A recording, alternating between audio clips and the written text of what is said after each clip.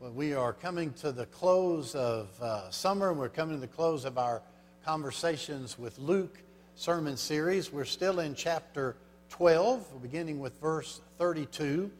And these are words that bring to mind that we are to live our lives expecting the unexpected. That's the nature of life. And the nature of our faith is that we are ready for whatever comes. Would you stand with me as we hear these words of Scripture? Do not be afraid, little flock, for it is your Father's good pleasure to give you the kingdom. Sell your possessions and give alms. Make purses for yourselves that do not wear out, an unfailing treasure in heaven, where no thief comes near and no moth destroys. For where your treasure is, there your heart will be also. Be dressed for action and have your lamps lit. Be like those who are waiting for their master to return from the wedding banquet, so that they may open the door for him as soon as he comes and knocks. Blessed are those slaves whom the master finds alert when he comes. Truly I tell you, he will fasten his belt and have them sit down to eat, and he will come and serve them. If he comes during the middle of the night or near dawn and finds them so, blessed are those slaves. But know this, if the owner of the house had known at what hour the thief was coming, he would not have let his house be broken into. You also must be ready, for the Son of Man is coming at an unexpected hour. This is the word of God for the people of God. Thanks be to God. Amen. You may be seated. We all know the surprise of the unexpected, don't we? No matter how old we are, how young we are, we know the surprise of the unexpected. Back in the early 1980s, I was serving a little church, a very rural area outside of Little Rock. It was a little tiny church, had a small sanctuary about the size of this one section right here, had a few classrooms on one side, and back behind the sanctuary it had a little kitchen and one little room that was the office for the church. It was about 8 by 10, and anything that needed done in an office had to be done in that one little space. Well, it was early summer. School had just let out, and it was the first day of vacation Bible school. And we were ready. We had volunteers. Some of them were already gathering. Some of the kids were already showing up. I got there early. I wanted to get the stuff out of the office and set up the tables and register everyone, be ready to go. But something unexpected happened. When I opened the door to the little office, there was a very large, angry bird in there. I don't know how it got in there. The window was not open, and the ceiling was intact, but there was a very angry bird in that little tiny room. Maybe a parishioner left me a little something after the sermon last week. I don't know, but it was there. And I tried to go in, and this bird's attacked, so I slammed the door, and I wait outside. I try again. I open the door. I get in. The bird attacks me. I run out, and I slam the door. I wait till it gets quiet in there. I try it again. Well, by now, there's a crowd gathered to watch me at the door of this little room. I don't know if the kids or the adults are having more fun mocking me at this situation. I cannot deal with this bird. And finally, the oldest lady in the church, who was there to volunteer in the nursery for Vacation Bible School, looks at me in front of all these people and says, "Oh my God, get out of my way, Barry." And she walks in there and comes out 5 seconds later with this bird in her hands. It took me years to overcome the blow to my masculinity at this church. How unexpected, Animal Planet moment on the first day of Vacation Bible School. I still don't know what she did, but she just walked out with that bird and let it free. Years later, I served a church that had a preschool, as our church does, and they had these aquariums with a variety of little creatures in them that they kept. A snake and hamsters and guinea pigs and hermit crabs and all kinds of things. Well, it's my habit, it has been for 30 years, to get to the church very, very early on Sunday morning before anyone else is there. It's still dark, and I can spend some time preparing myself for worship. Churches are kind of spooky places in the middle of the night when no one else is there. There's all kinds of noises and things, and so I'm in my office, and I'm reading my Bible and getting all ready to go, and I hear in the hallway this, and I get up and I peek out, and nothing's there. It happens again. The third time I get up, I look out and I see a crab going across the hall. And I think, this can't be good. So I go down into this part of the building that had the school, into the room with all the aquariums, and all the tops were off, all of them. And they were all empty. An unexpected moment on Sunday morning. There were guinea pigs and hamsters just running everywhere through the church. So I called some people. I said, I'm sorry to wake you up, but you got to round up these critters. I have no delusion I'm a good enough preacher to keep their attention if a guinea pig runs down the center aisle of the church on Sunday. Melody and I, for many years, owned a home in very remote rural Maine. And it was a little 3-story house. And the basement had the bathroom in it. And the main floor had the kitchen and the living room. And then the upstairs was a bedroom. It was a little tiny house. That's very faddish now. Well, one year, between our Christmas visit and our early spring visit, some snakes decided to move into our house. And so we come and we open the house up and we spend the day. There's nothing quite as unexpected as stepping out of the shower and finding a snake between you and the stairs to get back up into the house.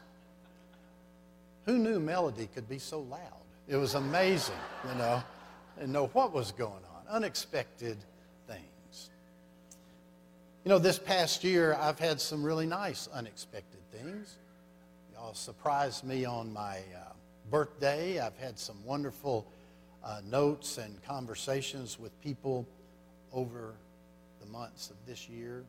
I've even had a few unexpected FaceTime calls from youth when they're on various trips. I think they do it mostly because they know I don't know how to FaceTime, and it totally freaks me out when my phone has somebody on it. Good things come unexpectedly. But we also know there are a lot of things that come that we don't welcome, that cause us hardship and pain and suffering and loss. And we don't have to have too many birthdays before we realize that that's just the nature of life, isn't it? The unexpected. Some of it good, some of it not so good. Last week, we heard the story in chapter 12 of the rich fool who thought life was only about himself and only about the things that he could count and store in his barns, and how he valued his own life that way and everyone else's life that way. And at the end of his life, he had nothing. And Jesus said, don't live like this man. Instead, live lives rich toward God. And then immediately, Jesus starts talking about worry. Don't worry. Don't worry, Jesus says. Look at the ravens of the air and the lilies of the field. They don't toil, they don't worry, and yet they endure and they live. Jesus says, we don't worry because you can't change one thing by worrying. You can't add an hour to your life. Another translation says you can't add an inch to your height. You can't change things by worrying. So if I'm reading along the parable of the rich fool and then reading about worry, I'm thinking to myself, okay, I get this. Count me in. If I live a life rich toward God, everything's going to be smooth sailing. Nothing bad, nothing unexpected. Wrong. Then it changes to the text we read today. Luke, it seems to me, is trying to tell the disciples by putting Jesus' teaching here in his story that for disciples, we don't worry, not because nothing unexpected is going to ever happen to us, but we don't worry because we know the unexpected is going to happen to us. And we live lives that are prepared for the unexpected. We live lives that are ready for whatever life brings our way. Don't worry, Jesus says. Expect the unexpected and be ready. The text uses some images that are lost on us, the practices of first century Jewish weddings, where you never know when they start or stop, and you've got to keep your lamps lit and wait for someone to come home or bring the bridegroom. We don't quite get that idea that you could talk about a good relationship between slaves and masters. We don't live with quite that same sense of immediacy that the early church did, that this is the day that Jesus is coming back again. But when we read these words, we still hear the truth of the God's word in them, that we are to live prepared lives. We are to live lives that are devoted and lives that are watchful. A watchful life. That means that we live a life that is disciplined through our moral integrity and our obedient lifestyle to God. We're watchful. We live every day as if Jesus is coming today, as if this is our last day. When I was a teenager, every time I left the house on a Friday night, my mother would say, "Barry Earl, don't do anything you wouldn't want Jesus to come back find you doing." She got that from Luke. Be watchful.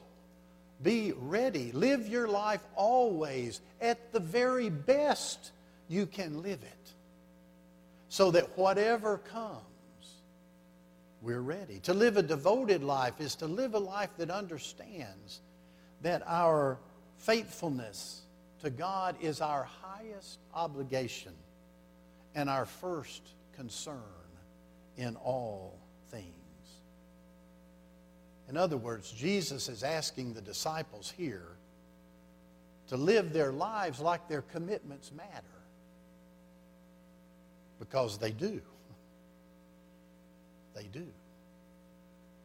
One of the ways God gives us to live with whatever life comes, to handle the unexpected, is by giving us the gift of each other, the community of faith. It's important to note that Jesus is not talking to someone in a private conversation. It's not one of those moments when Jesus pulls someone aside or someone pulls Jesus aside. Jesus is speaking to all the disciples and telling them to live watchful lives and devoted lives. Live lives like your commitments matter, because they do. God gave us each other to get us through this life that's full of unexpected things. That's why it's so important that we are in place week after week after week, worshiping together and studying together and serving together, because somebody here needs you to be here. Even when my life might be rolling along just fine, I need to be here. Why? Because there's somebody whose life isn't rolling along fine. And you never know if you're the one they're looking for that day. That you're the one that they find strength in. That you're the one that they find encouragement to be faithful in the hard times of their life. Jesus says together we can live prepared for whatever life brings our way. Do not be afraid, little flock, Jesus says, for it's the Father's good pleasure to give you the kingdom. Isn't that beautiful? It's the Father's good pleasure to give you the kingdom. We don't have to convince God to care about us. We don't have to coerce God to love us. God has already chosen us. And God has chosen to be with us always. And to walk with us through whatever life brings. It is God's good pleasure to rejoice with us and to weep with us. And to continue in the journey of faith with us. As disciples, we can become calloused if we don't watch ourselves. We can fall into that place where we only think of unexpected things as being hard things or bad things. It's easy to do. I don't know about you, but it's easy to get overwhelmed nowadays. There's so much bad news. Disease and death and bigotry and violence, hate and division, loss. On a personal level and on a national level, on the world stage, there's so much unexpected things that hit us every day. It's easy to forget that it's not always the bad things that are unexpected in our life. Sometimes the unexpected is a blessing. And sometimes the unexpected is a gift. For Sun Creek, these last days have had a lot of unexpected stuff. From Ray's death and all that follows that. Trying to make sure we had everything ready to continue on being the church we are and mission that we are, to care for each other and to care for his family. A lot of unexpected things happen. But in the midst of all that, early on Saturday morning, when he heard what had happened, I get an email from Steve Wagner, who was a business administrator here at the church. It was BB time, before Barry. I didn't know him. I've never met him. But he sent me an email and he says, I love Sun Creek and I'm coming. He drove down from Indiana and spent the week with us, going through everything, training some people in our church to do certain tasks so that nothing has to stop in our ministry with each other and to the world. That was unexpected. It was beautiful. What a gift in the midst of the hardest week ever. The unexpected gift from God in the love of a person for the church. At the end of the week, on Friday, I had the unexpected joy of going to Frisco to the hospital and seeing our most recently born baby at Sun Creek, Gentry Butler. And to watch that room full of family, 4 generations, passing that baby around like an offering basket. It was beautiful. And to say a prayer with that family and to bless that little life. Unexpected. It changed so much for me after a long, hard week. So it's a new school year. If you're a student, expect the unexpected. If you're a teacher or administrator or a counselor, expect the unexpected. It's a new chapter in the life of a family with the start of the new school year. Expect the unexpected.